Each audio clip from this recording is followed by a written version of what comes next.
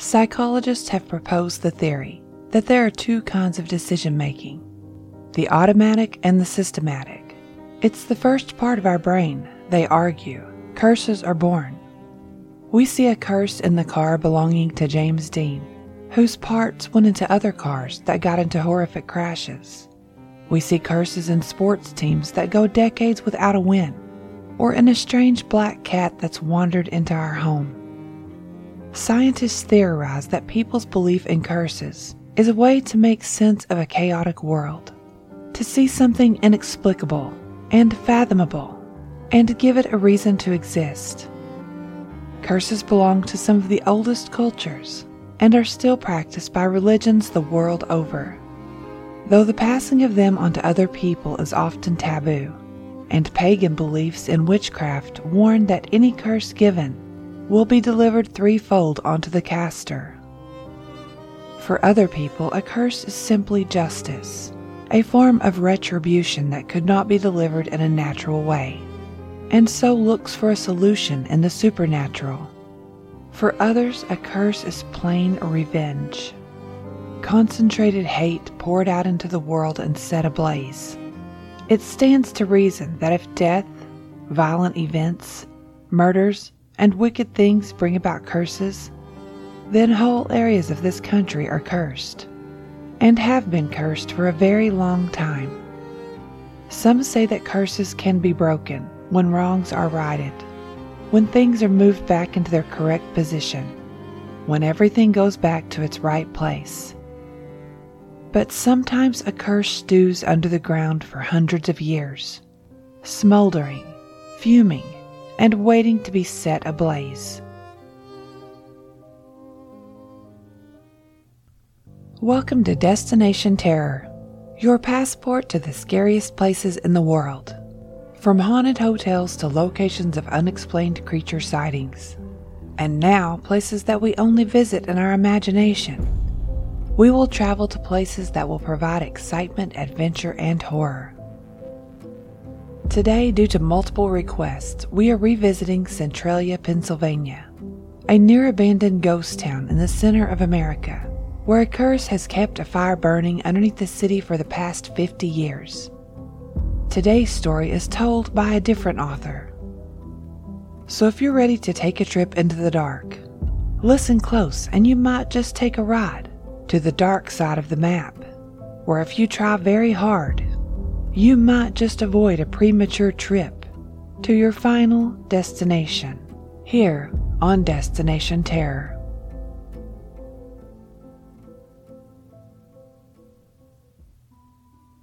When Derek holds his match to the ground, it immediately starts to smoke. Within a few seconds, there's a wisp of flame. He laughs like it's the funniest thing in the world, and then drops the lit match on the ground. I jumped back the first time he did this. What? Do you think this place can be any more on fire? Derek has always been an idiot. We're in Centralia, Pennsylvania, waiting by the side of the road for the other people in the group to show up. We pass the metal venting tubes stuck in the ground like stakes. Derek sure to get the whole thing in a long looping video on his phone. For the talk, he says, nodding, as we drive further down the road. We come to Route 61, to this road that looks like it's been pulled open by an earthquake. Cracks extend to the horizon, some of these holes stained gray with ash. Derek gets out of the car when he sees the condition of the road. Walking from here, I guess. When the others arrive, we make our way through the town center, carrying the equipment on our backs. It's bizarre, but not as eerie as I thought it might be when I volunteered to come out here. Derek wears his pack loosely. I want to swear at him for the equipment he's risking. When we reach the clearing, I look out towards the great white wall at the far end of the field. The others are already setting up a fire and small stovetop.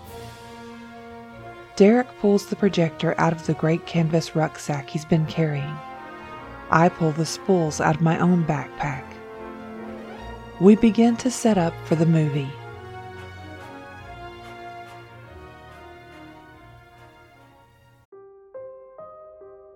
This episode is sponsored by The Dead Files from Travel Channel. If you're listening to anything on the EerieCast network, odds are you love ghost stories. That's why I think you'll love The Dead Files from Travel Channel. Join hosts Amy Allen and Steve DeShavi as they investigate paranormal activity haunting real people and homes across the U.S. Each host offers a unique and exciting perspective for every case. Amy is a medium, seeing and speaking to those who are no longer in the world of the living. And Steve is a retired homicide detective who uses public records and witness testimony to piece together the history of the haunted location. Each episode of The Dead Files features a different, real haunting to possibly help the family struggling with its effects. One episode on Falconer, New York, deals with a family who keeps waking up with scratches and bruises. They frequently witness a shadow figure lurking around their home. Amy and Steve receive their call and investigate, with Amy using her strength as a medium to understand who the presence is coming from and why it's so angry, while Steve, separately, researches the history of the home, only to discover several previous residents who lived at the home died, confirming Amy's own findings. After their investigation, Amy and Steve must conclude with whether the house is safe to remain in, or if it's time to get out. I really love the differing perspectives and skill sets between the two hosts, and I think that's why The Dead Files is a must-listen podcast for any fan of the paranormal and supernatural. Listen to The Dead Files wherever you get your podcasts. It's not a ghost town, because people still live there. In 2020, there were 5 people living there, in Columbia County, in northeast Pennsylvania. They live in the town of Centralia, where a fire has burned since 1962. The story starts with a sale. Native American tribes sold the land in 1749 for 500 pounds. The land was bought by a Revolutionary War hero and a signatory of the Declaration of Independence, Robert Morris. Morris was above all things a businessman, financier, and an accountant. During the war, he had made a small fortune for himself through smuggling and privateering, and when the fledgling country began to bow under rampant inflation, he organized a national bank, backing its funds until the new currency could be put into practice. It earned him the title of Financer of the Revolutionary War. Though he was never successful in this, the purchase of that debt by a private American financier put a curse in his brain that would follow him for the remaining years of his life: speculation. Morris began to buy plots of land with other financiers all over the new country, selling them to other speculators for, at times, ridiculous profits. The more he got, the more he wanted, going further and further into debt with the thought of an eventual payoff. But eventually, he was caught in a land speculation panic, and those mortgages which he owned he could not pay. And so land parcel after parcel was taken from Morris, until his company's stock was completely sold off, his partners imprisoned, and Morris was left with some bedding, clothing, a quarter cask of wine, part of a barrel of flour, some coffee and a little sugar, and some bottled wine which was the remainder from a cask he had given to his daughter Maria. The next man to buy the land was Stephen Girard, also a man who had come across an enormous amount of wealth early in his life. When the island of Haiti caught fire in the fever of revolution, the Spanish and the British, the Girards' merchantmen, were able to buy the goods forfeited by the murdered French planters, taking some $10,000 in goods from the ships of this massacred class of landlords. Surrendered, he argued, because the owners couldn't be found. When the First Bank of the United States closed its doors on the eve of the War of 1812, Girard offered himself as a source of credit to the United States, offering his services as an individual, a bank of one, for over $1 million.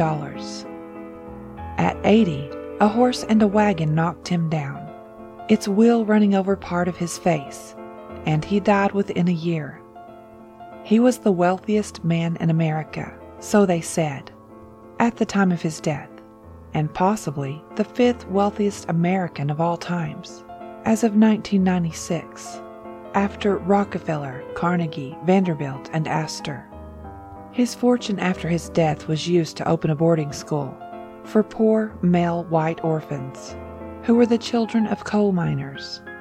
Because when he had bought the land that would become Centralia, he already knew what a blood business that could be. In 1842, Centralia is bought by the Locust Mountain Coal and Iron Company. An enterprising mining engineer, Alexander Ray, stands in the middle of the street, planning out a village. In his mind's eye, he can see streets, a grid of them, extending through the valley, residential lots filled with the laughter of children. He decided to call the town Centreville. After all, wasn't it right between Pittsburgh and New York? A day's ride to Philadelphia and Baltimore. He brought his family with him, a wife and 6 daughters. According to a local newspaper, he was one of the most estimable citizens of this region, one of the young generation of pioneers moving into fertile, savage land. He didn't know that he was at the center of the site of 3/4 of the world's anthracite coal, the oldest and purest form of coal in the world. Coal that burns the longest and the hottest. The name Centreville didn't stick, though. There was already a Centreville, Schuylkill County. So Centralia became its name. On the way to everywhere, a city sitting on top of a giant coal vein, waiting to be pushed out in every direction, bought with money earned in war and bloodshed. The mines went up quick once the railroads moved in and could get in and out of the valley. The first 2 mines were the Locust Run Mine and Coal Ridge Mine. Soon after came Hazeldale Colliery Mine in 1860 and Centralia Mine in 1862, Continental in 1863. Once there was news that there was coal to be had, people were dropping shafts all up and down the borough. With the mine came work, and for a time the misery was accepted. By 1873, and the world is in turmoil, the United States has built too much railroad track too quickly, and nobody's interested in paying for more lines running anywhere else in the country. Businessmen, like they had 100 years before with land speculation, had bought too quickly and eagerly, and were now losing their nerve. The Treasury had gone off the silver standard, and 2 great fires in Chicago and Boston had put the country in turmoil. What's more, in the background of what was a global financial panic, railroad workers had started to demand better pay and safer working conditions. By 1877, 1/5 of the nation's labor force was unemployed, while the rail barons and the coal barons got richer and richer. So the coal mines in Centralia and elsewhere began to look in new places for workers. For what was the life of an ordinary miner? If he came from somewhere else, he could be paid less to be glommed into freight trains heading into the wilds of Pennsylvania, to work in the dark, in the belly of some coal mine that might become his grave. These miners could be as young as 7, using sieves to separate slate from coal, chasing after cars with rocks to throw into the axle to slow them down. They could be as old as 50, pulling slate away from the coal chunks, chipped down to size by breakers, men of muscle and hammer. Deaths and serious injuries are in the hundreds each year. If there is a fire, hundreds could die in a day. There were no emergency exits, no necessary ventilation, no pumping or sound dampening, unless the owners say so. Workers, if they worked for 40 years, had a 1 in 10 chance of meeting their maker down in the dark. And always the work went faster and faster. The Harper's New Monthly magazine in 1877 wrote, "A miner tells me that he often brought his food uneaten out of the mine from want of time, for he must have his car loaded when the driver comes for it, or lose one of the 7 carloads which form his daily work. There were many ghosts already in those dark coal tunnels back then. Some already had come to hate the taste of coal dust in their mouths and the ache of sore muscles and fractured bones, and they wouldn't be quiet any longer. The year is 1868. Alexander Ray has found work as an agent for the colliery of the Locust Coal Mine and Iron Company. As an agent, he was tasked with delivering a large purse of money, some $500. The day was bright, but there was no heat in it. It was October, and his horse had been skittish all morning in a way he didn't like. He was nearly to Centralia, nearly home, when he saw a watering trough for his horse and stopped to get a drink, to rest his sore backside from a hard day's ride. It happened so quickly he didn't have time to react. They sounded like rocks, like the start of a rock slide sparking and kicking at him, tugging at his neck and ripping holes in his shirt. His face was hot, and when he pulled it away, there was red there on his neck. The 3 came out from their hiding spots along the road, from behind the trees, mean-mugged men with pistols, and one held the last round right against his temple and muttered something Alexander didn't hear because he was dead before he hit the ground. They took his watch and his wallet, bloodthirsty highwaymen interested only in money. That's what the town assumed. In Centralia, Alexander didn't return home, but soon enough his horse came wandering up, loping, dragging reins not held by any rider. A posse was called up and found his body so close to town, many might have heard the shots if not for the blasting in the mines. His face was blackened by powder burns, like he'd been down in one of the mines, a kiss from the last revolver. It took 12 years for his murderers to be outed, tied to a secret organization called the Molly Maguires. Their names appeared in the local papers like a cursed word, like summoning demons up out of the ground. What were they? An old farmers' political group based in Ireland. They had come across the water, the same time as the Irish immigrants started filling their lungs with coal dust to earn a day's wage. In Ireland, they'd destroyed fences to dispute landlords scooping up all the leases in the countryside, darkening their faces with burnt cork, sometimes going incognito in dresses in some sort of strange mummers begging performance, demanding their food back, their land back, their freedom. Those that felt they were getting the raw end of this new landlord-driven farming cycle came together under the rules written by a Molly Maguire about the code of how they should conduct themselves in fighting for their rights. Molly Maguire and her rules for how the Irish should find help in uncomfortable and unjust situations through the force of might. Molly Maguire followed her boys first to Liverpool. Then she followed them into Pennsylvania. So it was said, how much terror they actually committed in the coal fields of Pennsylvania is hard to recount. Most of the testimony against them comes directly from those who stood to benefit from their destruction. The railroad barons, owners of those very same coal fields, and their agents. The Pinkertons, a detective agency known for their union-busting tactics, had one of their members go undercover in the area, trying to piece together 4 years of murders and robberies he believed were linked to the Molly Maguires.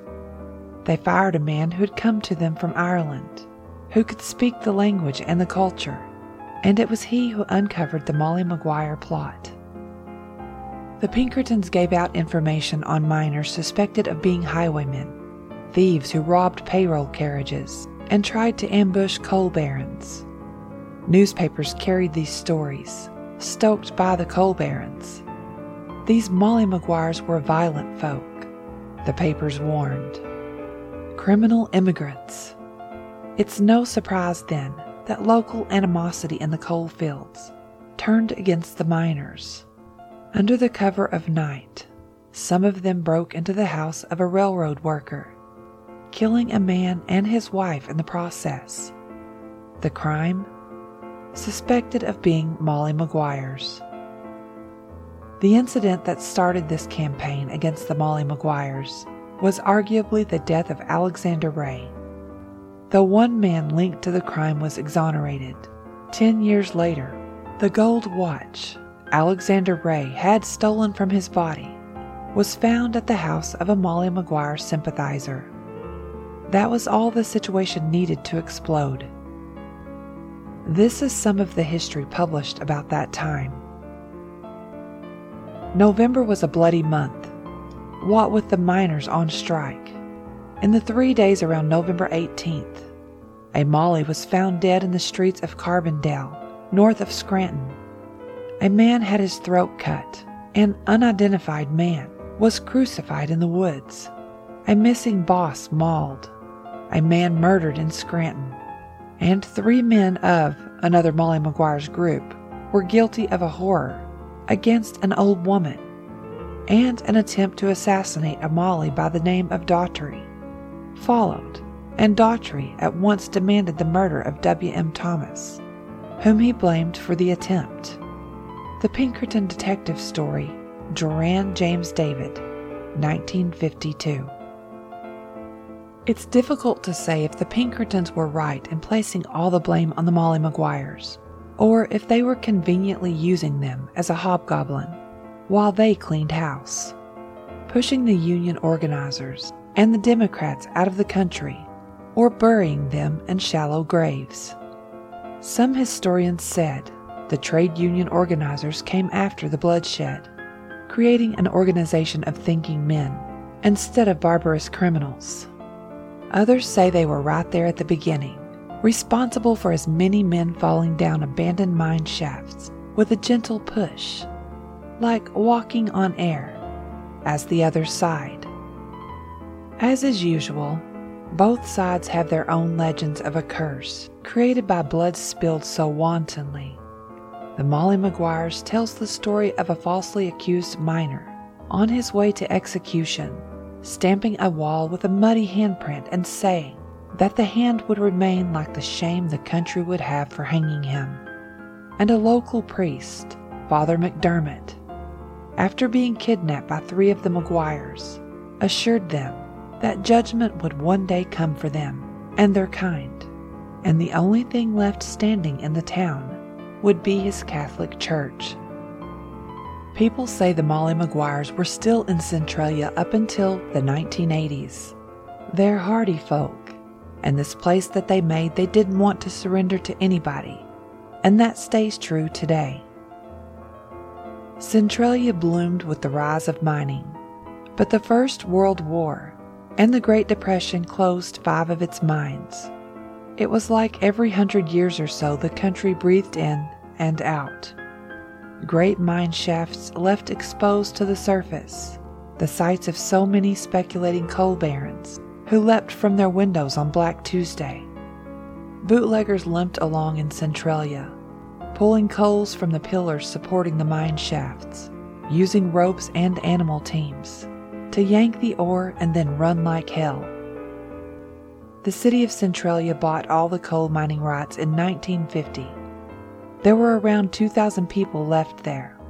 All kinds of mining went on in the 1960s, some of it even legal. Strip mining, open pit mining. There are still some companies there, operating clear far from the fire. No one can agree on how the fire started, but it usually starts with greed and ends with incompetence. The story started with a burning in the landfill, whether caused by firefighters intentionally to burn down some of the excess, or caused by a trash hauler dumping ashes into the landfill, some of which were hot enough to reignite. Though each layer of the landfill was meant to have a fireproof layer of coal, the town was behind schedule, and somewhere underneath all that trash was a strip mine pit, a pit that connected like a vein to the rest of the interconnected network of tunnels underneath the city. Even then, people wanted to say that it was a remnant of the Basse Colliery fire of 1932, that the fire had been beneath them for 30 years, sleeping. It slept again until 1979, when the mayor, John Coddington, was checking the fuel levels at the gas station he owned.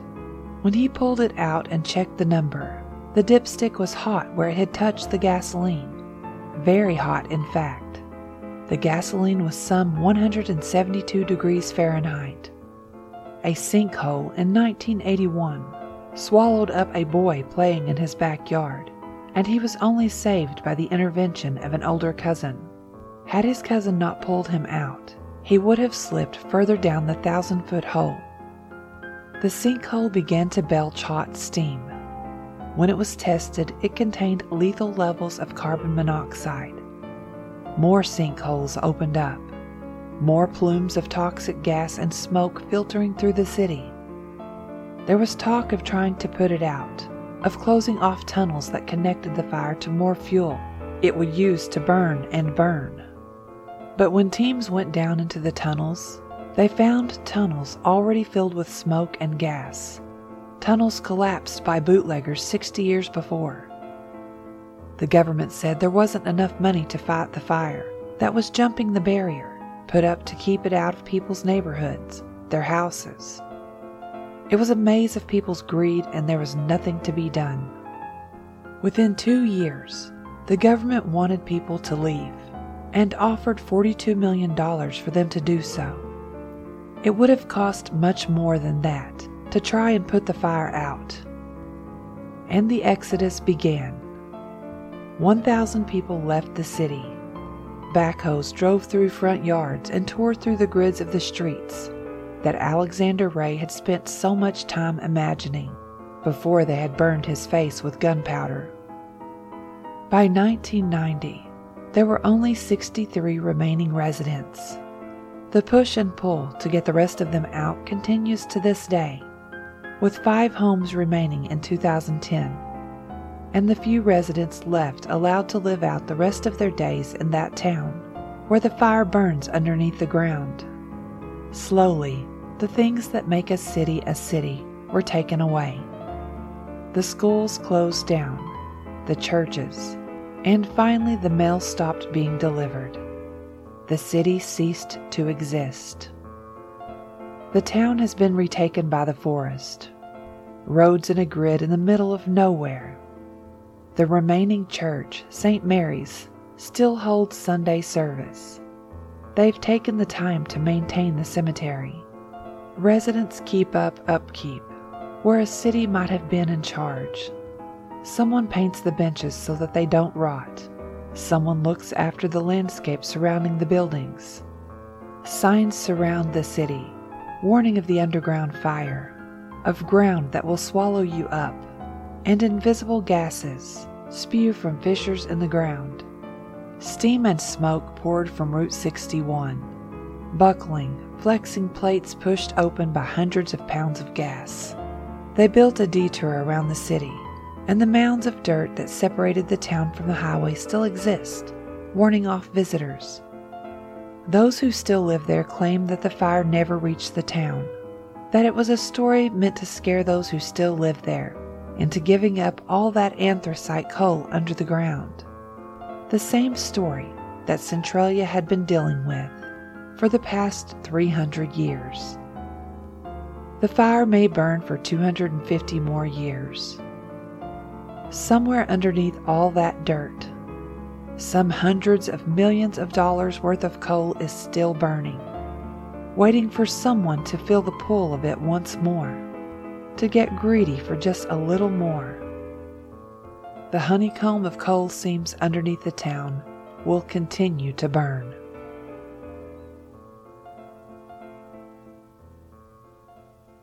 Waiting on a tax return? Hopefully it ends up in your hands. Fraudulent tax returns due to identity theft increased by 30% in 2023. If you're in a bind this tax season, LifeLock can help.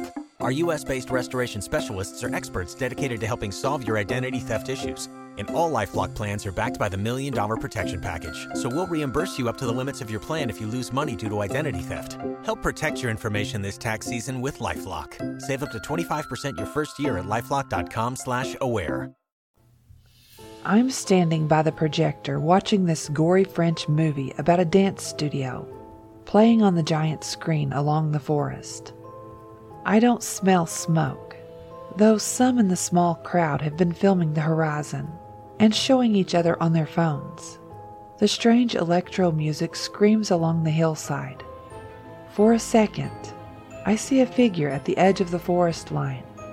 After the movie finishes, people crowd around the projector and the concession stand, a stovetop fed by a diesel generator, where t-shirts for the event, a Halloween horror festival, and other souvenirs are sold. The smell of buttery popcorn wafts over the field. Derek comes up to me, eating a hot dog, dropping chunks of onion onto the ground. "Are you having fun? Some of the people say they're going to go into town." "Is that allowed?" "There were a couple of people who lived in town, I heard. Nuts, crazies, people who couldn't be driven off." I imagined myself falling into one of the many hundreds of thousands of sinkholes all over the city, the ground crumbling underneath my feet and pulling me down and down into a pit of fire and smoke. Derek laughs. "You know the air quality here is better than Lancaster now, right?" I ask him if he's serious. "Sure," he says. "All them cars in the downtown make more carbon monoxide than this place nowadays." "But the fire's still burning." "Way down deep under the ground is what Jake says." I looked over to where Derek was pointing, and there was an older man standing near the keg, drinking beer out of a red Solo cup. A local? I had imagined men with two heads, with black soot all over their faces. "His grandpa used to live here," Derek says. "He has some crazy stories." "Like what?" Derek handed me his beer. "Why don't you go learn something?" The government came in and gave all the houses monetary amounts, adding moving expenses to it, and moved people out en masse. The town slowly filled with ghosts, the houses bulldozed, the walls covered in graffiti. Houses didn't sink whole cloth into the ground, no, but they did sag on their foundations. Trees blackened by the smoke pouring fully out of the ground. Sometime during the conversation, I asked Jake if the place really was cursed. "This is a nice town," Jake says. "It's a ghost town, and there's a lot of ghosts buried under these grounds. There are houses in the middle of nothing, roads leading to nowhere. It's like a very bad dream."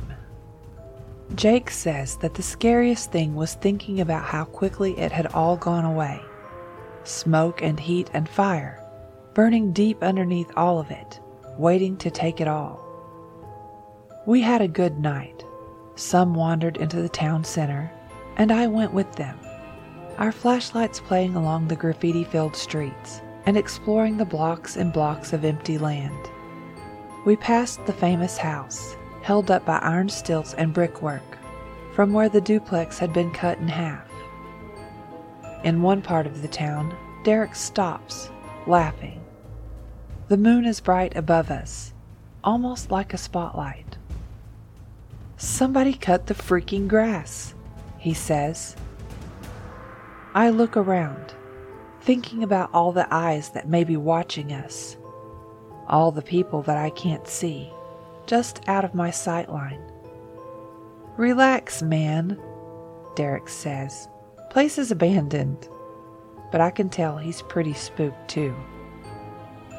When we get back to our cars, the sun has nearly rose, a bright line of pink over the horizon. I'm very tired, but I just have to drive back to the hotel, less than 20 minutes away. As we got back to the car, parked along the side of the road, I noticed that someone had left a piece of paper folded into a square on top of my car. I froze in place, turning to Derek, and said, "Did you put that there?"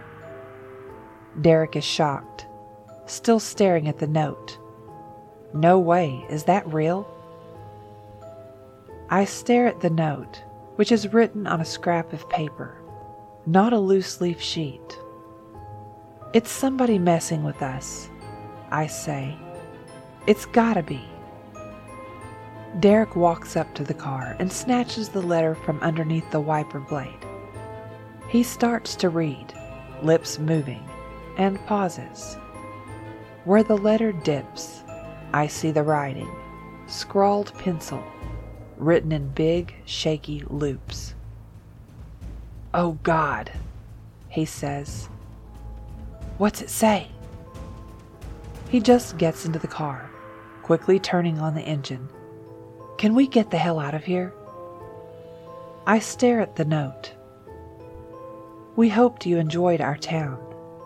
Now we must ask you to leave and never come back. This land is cursed, but it belongs to us.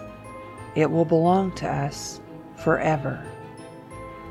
We loaded up our projection equipment into the back of the car, and we got the heck out of there. I listened to the note and never went back. Eventually, I was able to get my indie movie making career up off the ground, but I never really had the stomach for horror movies. We talked to the other crew at the time, and they never brought it up, so we didn't either. I try not to think about the note anymore, the person who wrote it, living in a place that held so much history, so many ghosts. These days, I hold my breath when I walk past cemeteries or drive over bridges. I avoid walking under ladders too. I definitely believe in curses.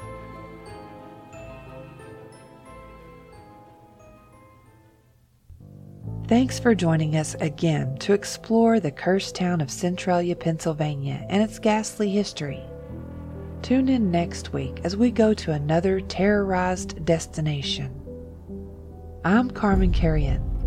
Remember, you can send me suggestions and stories of haunted places to my email, carmencarrion@gmail.com, or follow me on Twitter @CarmenCarrion.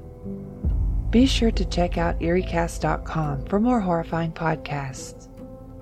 Until next time, be careful of the ground underneath your feet. Terror can be found right here at Destination Terror.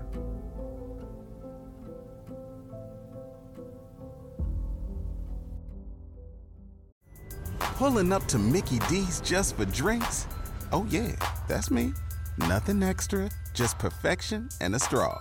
Coming in hot for the coldest cups on the block. Because there are drinks.